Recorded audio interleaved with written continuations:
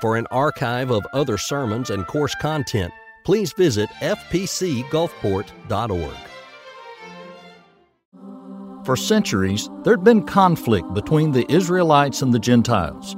Because of that, it was very difficult for some Jewish Christians to accept their Gentile counterparts. In today's study of Galatians, Paul will talk about the grace and salvation that Christ brought to Jews and Gentiles alike.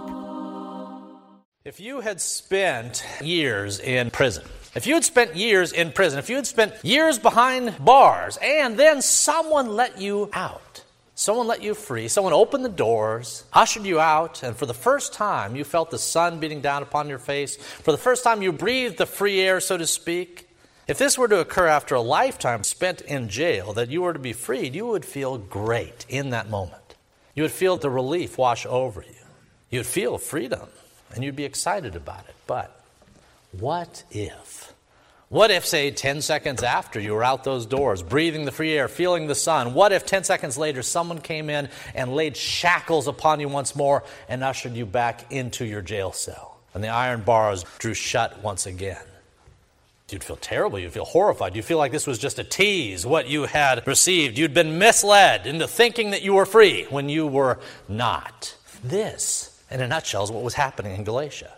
Paul had come in to the churches in Galatia, and he had preached the freedom that we find in Christ. He had said, we are set free from bondage to sin and to death and to all the horrors of this world. We've been set free. We have liberty in Christ is what he had preached, and we receive it through faith alone, through grace alone, in Christ alone. He had preached this message, and then he'd left town, and what had happened? Well, again, the spiritual equivalent of 10 seconds later, the Judaizers had come in. And they had said, well, that's good and that's great that you have faith.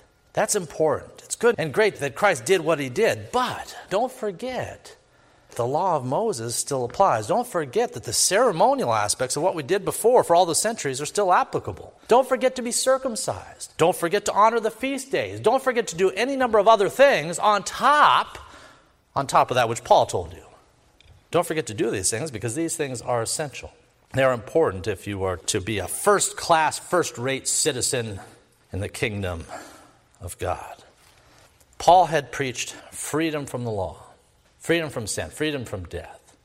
The Judaizers had sought to make captive the people to the law once again, whether it was one law or 1,000. The principle was the same, that faith plus keeping this law or that law or these laws or those laws, that was necessary if you were to be saved. Now, in the case of the Judaizers, we can look at that and go, well, that's silly. It shouldn't work that way. But I tell you, that principle exists in cultures and even in brick buildings with crosses out front to this very day. Let's pick an easy example. Let's pick something outside of Christendom, so to speak. The Jews, even in our present day, if you were to ask a Jew, what must I do to be right with God? What must I do to be saved? Well, I hope you got some time to listen to the answer, because it'll take a while.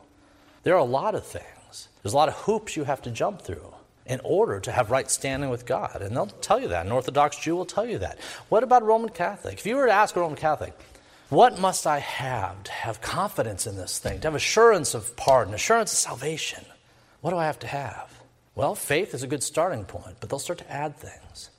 You have to be baptized. You have to keep this sacrament and that sacrament. You have to confess. You have to go and chase and kiss relics. You got to have indulgences, all these different things. There's any number of different things that other worldviews, other religious worldviews add on top of the idea of faith in order for you to have security with God. To Paul, it was simple. To Paul, it was this. If you confess with your mouth that Jesus is Lord, and if you believe in your heart that God raised him from the dead, you will be saved. It was simple, it was straightforward. And it was over against the prevailing view of those in his age or ours that always seeks to add works on top of faith. Paul contended against it in his day. We contended against it in our own as well. Let's dive into our text, see how he contended, what his argumentation was, what the principles were that he planted his feet squarely upon. Let's look at verses 1 through 2, and then we'll work our way through the balance of this text. Verse 1. Then after 14 years, I went up again to Jerusalem with Barnabas, and I took Titus with me. Don't forget that last part. It's going to be central to our study. I took Titus with me, and I went up by revelation, and I communicated to them the gospel that I preach to the Gentiles, but privately to those who were of reputation, lest by any means I might run or had run in vain. All right, a lot can happen in 14 years. In 14 years, a lot can take place. In the Apostle Paul's case, 14 years had gone by since that time when he was converted on the road to Damascus. 14 years had gone by between that time and the time of the second visit to Jerusalem to meet with the other apostles. Now, during that time, Paul had grown in his faith and his understanding and his ministerial gifts and the like. He had certainly grown. There is some debate, for those of you who've studied the book of Acts, whether the visit that we're looking at in these verses corresponds with what you'll find in Acts 11 or Acts 15.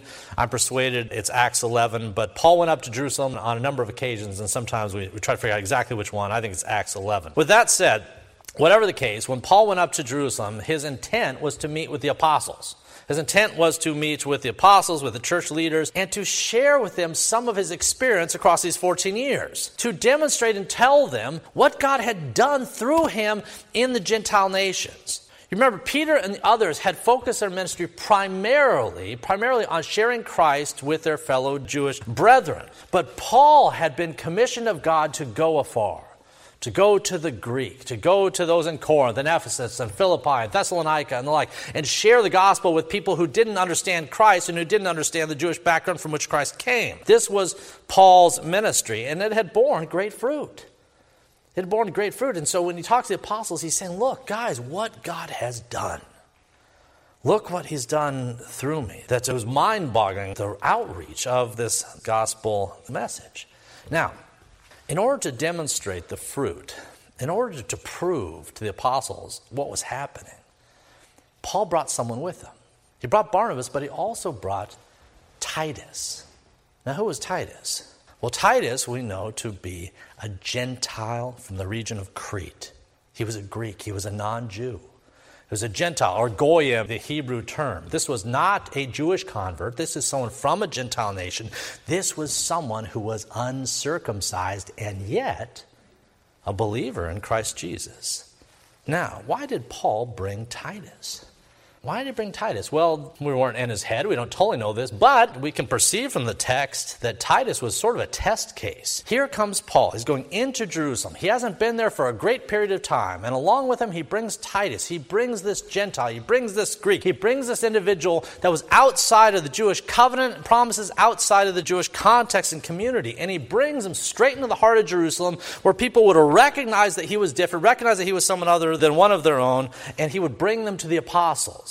And he would present Titus to the apostles as proof of God's Christ outreach into the Gentile nations.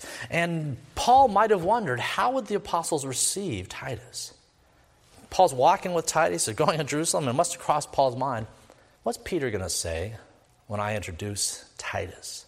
When I introduce this Gentile, this man from a pagan nation who also loves Jesus? What's Peter and James and the others going to say? Are they going to make my friend Titus jump through any hoops? Do anything? Perhaps be circumcised in order to prove that he's really one of us? What are they going to do prior to welcoming him into the church? Well, let's find out. Let's see what they did. Let's look at verses 3 through 5. Verse 3. Yet, not even Titus, who was with me, being a Greek, was compelled to be circumcised.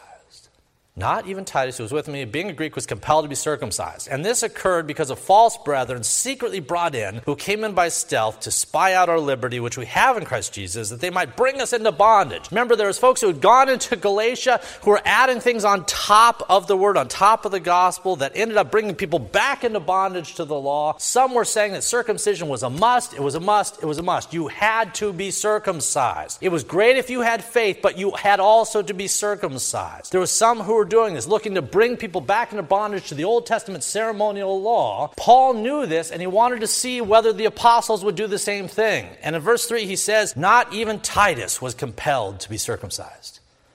He's writing to the people in Galatia, and he's saying, look, I brought my friend Titus to the apostles in Jerusalem. If ever there was a time and ever there was a place where a Gentile convert to Christendom you would think would be compelled to be circumcised, if indeed that was godly and biblical, it would have been here, and it would have been by these guys, the apostles.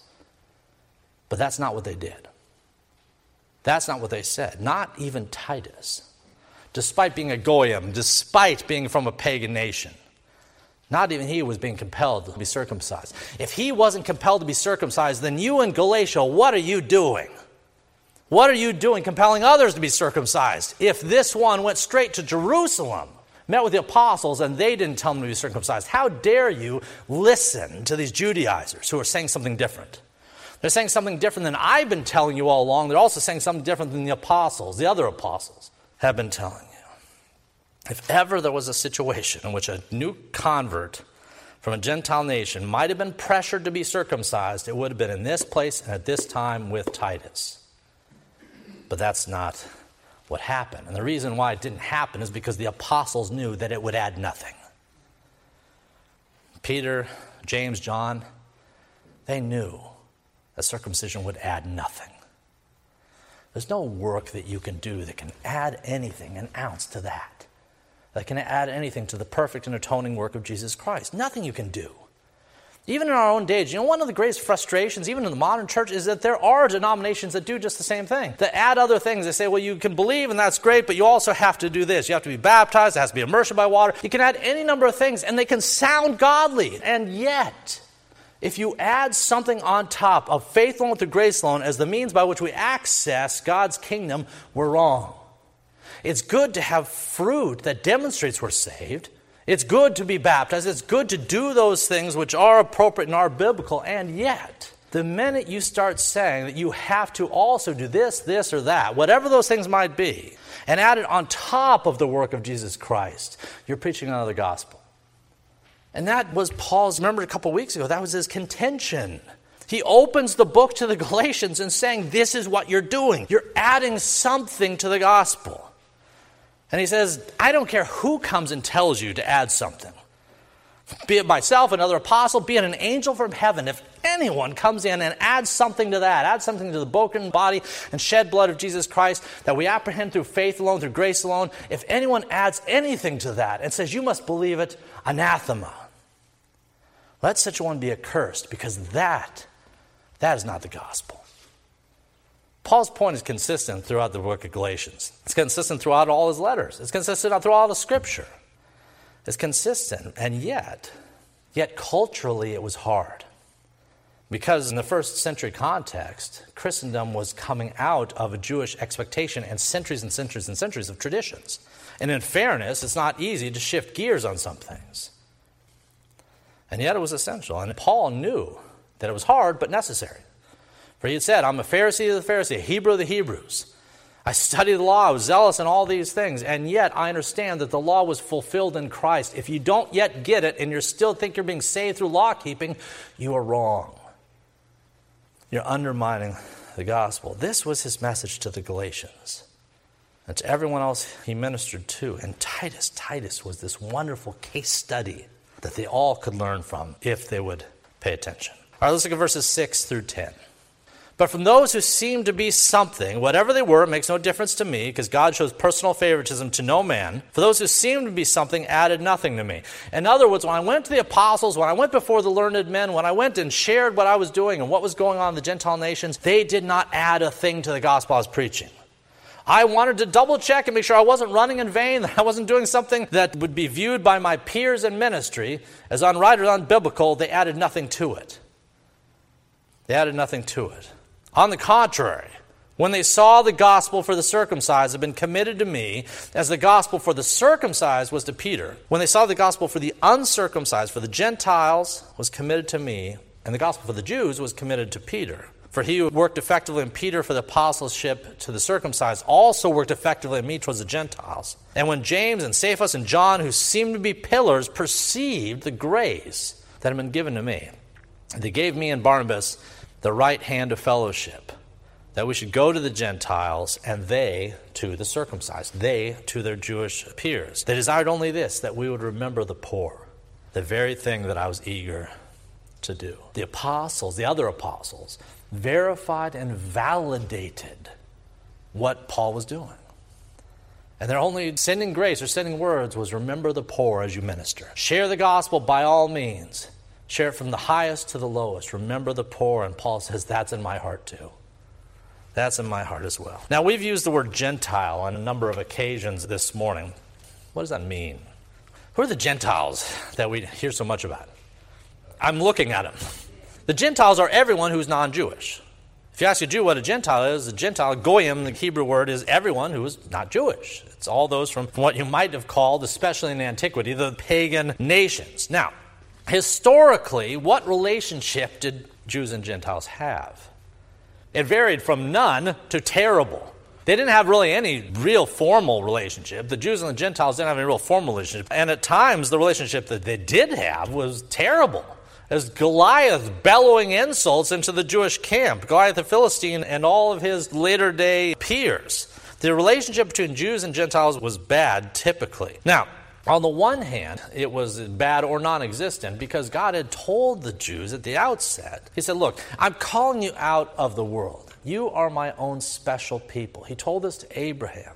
There's a message given to the patriarchs and to the rest of the Jews. He says, I'm calling you out of the world. You are mine. You are my special people. Jacob I have loved, Esau I have hated.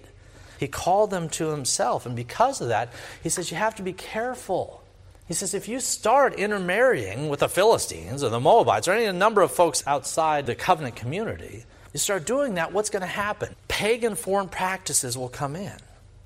Jezebel, the worst queen in the history of Israel, was a pagan, and she brought with her pagan practices and pagan gods.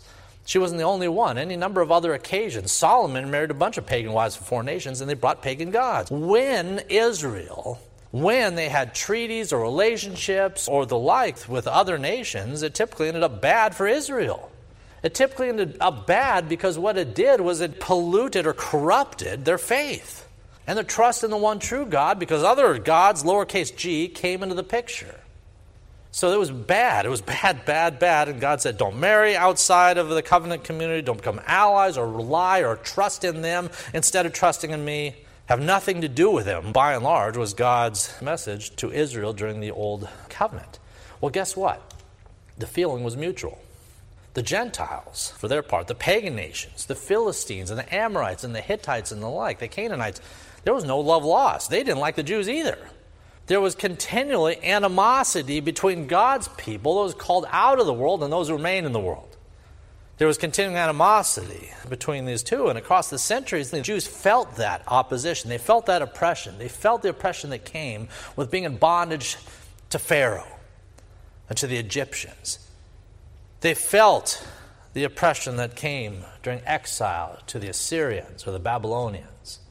They felt and heard the blasphemy that roared from Goliath of the Philistines. They felt in Paul's own day the oppression that came from who? Which people? The Romans. Romans, Egyptians, Philistines, Hittites, Canaanites, Amorites, Jebusites, Babylonians, Assyrians. The relationship historically was always bad. The experience they had with these foreign nations was consistently bad. There's consistent hostility between the Jews and the Gentiles.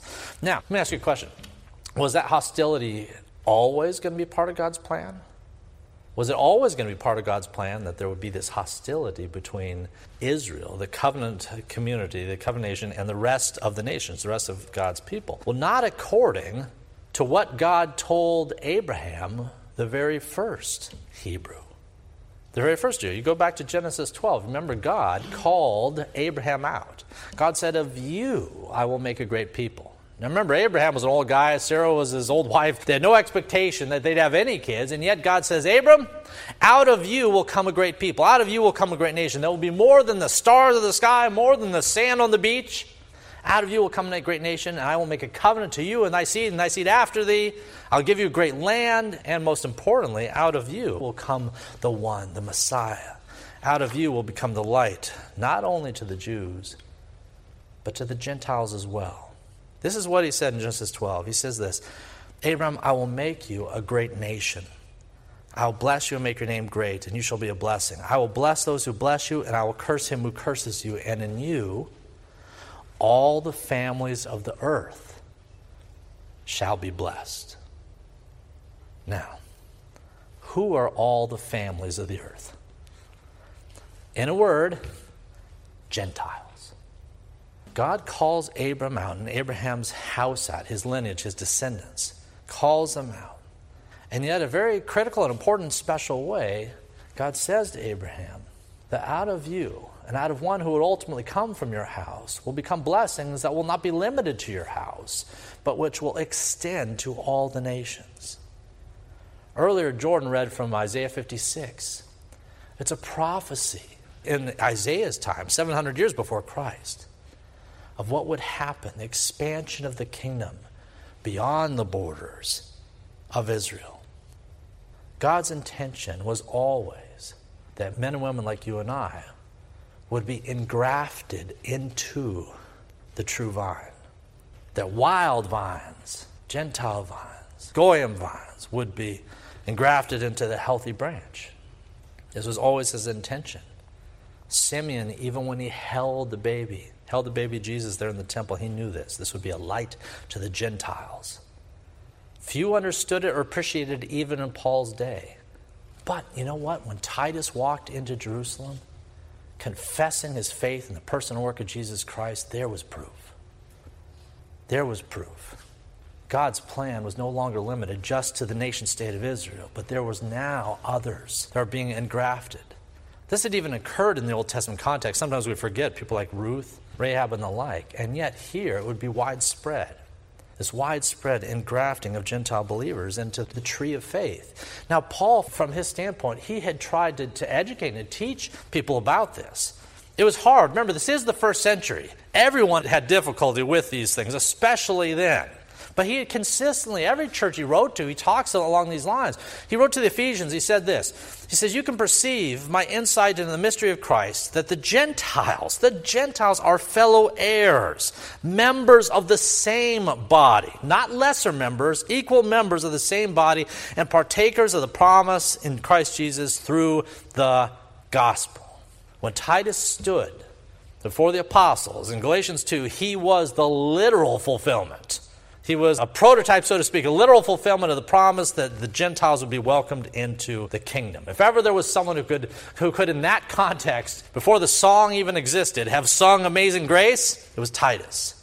He who was not only lost, but who was outside of the Old Testament covenant economy, had been brought near to the throne through the blood of the one who sits there, the blood of Jesus Christ. With that said, let's go back to the Judaizers for a moment. Remember we said the Judaizers were those in Galatia who were saying, well, faith in Jesus is good, but, let's add the circumcision and the feast days and the things like that. Let's go back to the Judaizers for a minute. Now, the Judaizers were all for guys like Titus coming into the church. That wasn't their problem. They wouldn't have even gone to Galatia if they had a problem with that. They were okay with that. But again, they were trying to add stuff that those Gentile believers needed to do. We said before that they were trying to convert men like Titus, Gentiles. They were trying to convert them to Moses before converting them to Jesus. They were trying to make them Jews before they made them Christians. They said you have to be circumcised, and the feast days have to be part and parcel to what you're doing. There's other ceremonial aspects of the law. You do that plus the faith you're professing, you'll be good. If you don't do that, the Judaizers, some would have said that the people were outside the kingdom if they didn't do it. Others would have said that they're lesser in the kingdom. And that was the primary view that many had.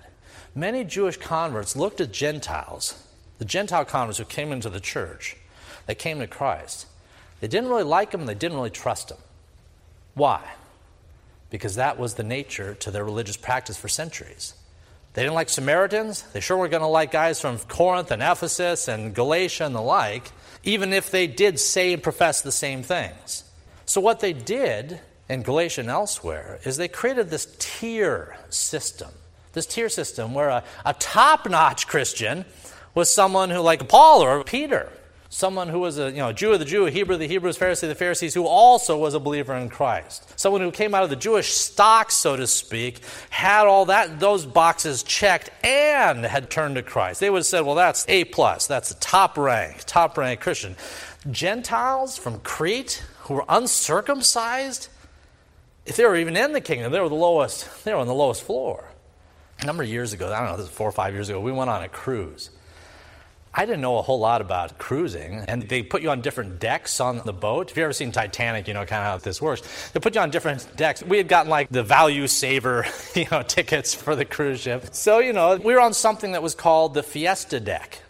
Now, that sounded good, right? The Fiesta deck, that sounds pretty promising. Well, as we got on the boat and began to realize exactly where we were, we saw that first class, that was up above, the shiny, you go on the elevator and you look out, the doors open, and you go, ooh, this looks nice. Is this our floor? Oh, no, our floor's still several below. And you keep going down, you keep looking out, and the hallways start to become a little more, the carpet's a little more stained and the like. By the time you get down to the Fiesta deck, this is no place you want to be on the boat. Now you can see why this is the value saver. The walls, there's green stuff on it, and the carpets are built there.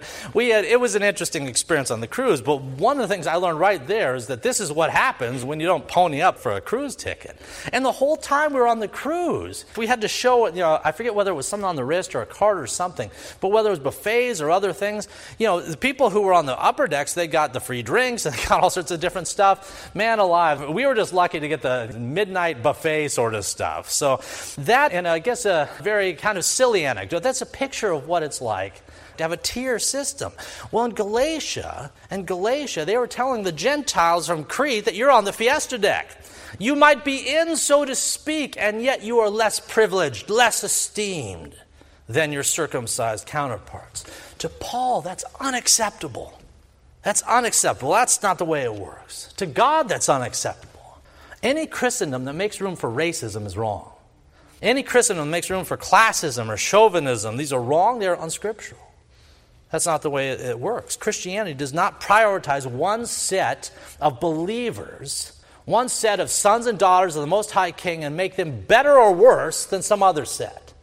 Christianity does not do that. And to prove the point, later on in Galatians, Paul will say it this way. He'll say there's neither Jew nor Greek. The wedding supper of the Lamb. There's neither Jew nor Greek. There's neither slave nor free. There's neither male nor female. You are all one in Christ Jesus. No Fiesta deck. You are all one in Christ Jesus. When he wrote to the Colossians, he said the same thing using different language. He said this, there's neither Greek nor Jew. There's neither circumcised or uncircumcised, or barbarian or Scythian or slave or free, but Christ is all in all. In the church of God, there is no room for the sort of man-made distinctions we make among ourselves. There are no lesser or greater sons and daughters. There are no lesser and greater brothers and sisters. There's no context, be it skin color, classism, anything related to the amount of money you have in your wallet, none of this makes one Christian inherently better, inherently worse than another. And these distinctions, if they don't exist with God, they shouldn't exist with us. And this is why Paul would keep returning to this point throughout his letters, saying, no. If the Judaizers come in these doors and they make a distinction and say you're better or worse on the basis of something you've done, I was baptized by sprinkling, I was baptized by immersion. These are the sort of distinctions they were making in their day. Some we could be tempted to make in our own. In our own day, we're tempted to make distinctions. In our own day, we're tempted to see others in the body of faith as better or worse than their peers. It's wrong, unbiblical, should stop. All right, with the remaining time this morning, I'd like to ask us to think of our friend Titus once again. When Titus walked into Jerusalem, imagine how he must have felt. Titus goes into Jerusalem. Paul's invited him along. Titus goes. And for the bulk of Titus's life, this was not something you just ordinarily did. Or at least you didn't do it and feel welcomed when you went. For Titus to go to Jerusalem, dressed as he was, perhaps his beard cut at a certain length, for Titus to walk into Jerusalem and to be identified as a Gentile, this would have given him a certain level of anxiety, a certain sense that he didn't belong. There may have been some anxiety that people would treat him as something less than he was. Perhaps even in the church, that might have been a fear of Titus as he stood before Peter and the others. Maybe that was an anxiety that Titus had. Have you ever felt that way walking into a new church? Have you ever felt that way walking into a different church? Sometimes people go to church or are invited to go, as Titus went, but they're worried about how they'll be perceived because it's something about them. Maybe it's the way that they've dressed. Maybe it's the credit cards on their wallet. Maybe it's the color of their skin. Something about their background, their culture. Maybe it's sins, things they've done. And they wonder, will I be welcomed? How will I be treated? Maybe you can relate to that. Maybe you can't. But I can assure you it's not unusual. It's not unusual, especially for new folks, those that God is reaching out to and drawing to himself to feel that way at times in the context of a new church. It's not unusual for those who know themselves to be wild vines, so to speak, to feel a little bit of unease as God engrafts them into the tree of faith and to wonder how they'll fit into the local church community. Although I hate to say it, sometimes churches can exacerbate these problems through their actions or their omissions. Whatever the case, we have to be intentional to show the same love and companionship and grace as Peter and James and John, the others, showed to Titus, showed to this Greek from Crete, as uncircumcised as he was. We have to show that same sort of grace to others. Every last one of us, be us Jew or Gentile or man or woman, white or black or what have you, was at one point on the outside looking in at the promises of God. And yet God drew us close. Who are we then to look down on someone else? Who are we to look down on someone else? In God's time, because of his grace, he has called a people out of the world. He's called sons, he has called daughters, and they are equal in his eyes. You and I are spiritual siblings of one another and of so many around the globe even this day. And we're equal in his eyes. This is amazing grace. Again, Titus, walking into Jerusalem, uncircumcised, outside of the Old Testament covenant community, and yet drawn near by the blood of the Lamb, which we'll celebrate in a few moments at the Lord's table. It was amazing grace. Again, he didn't know the song, but he must have felt what it was like. He must have felt the verses, so to speak. It was grace, amazing grace that saved Titus, this Gentile from Crete. It was amazing grace that saved pagans from Corinth and Thessalonica and Galatia and Ephesus and elsewhere. It was amazing grace that saved a Roman centurion. It was amazing grace that saved a Philippian jailer. It was amazing grace that saved you and I. Amazing grace. How sweet the sound that saved a wretch like me. I once was lost, but now am found. Was blind, but now I see.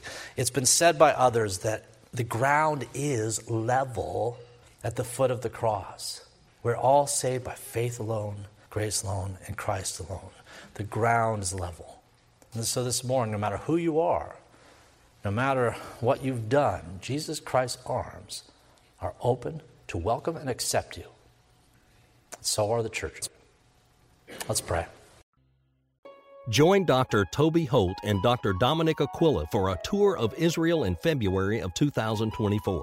For more information, visit fpcgulfport.org.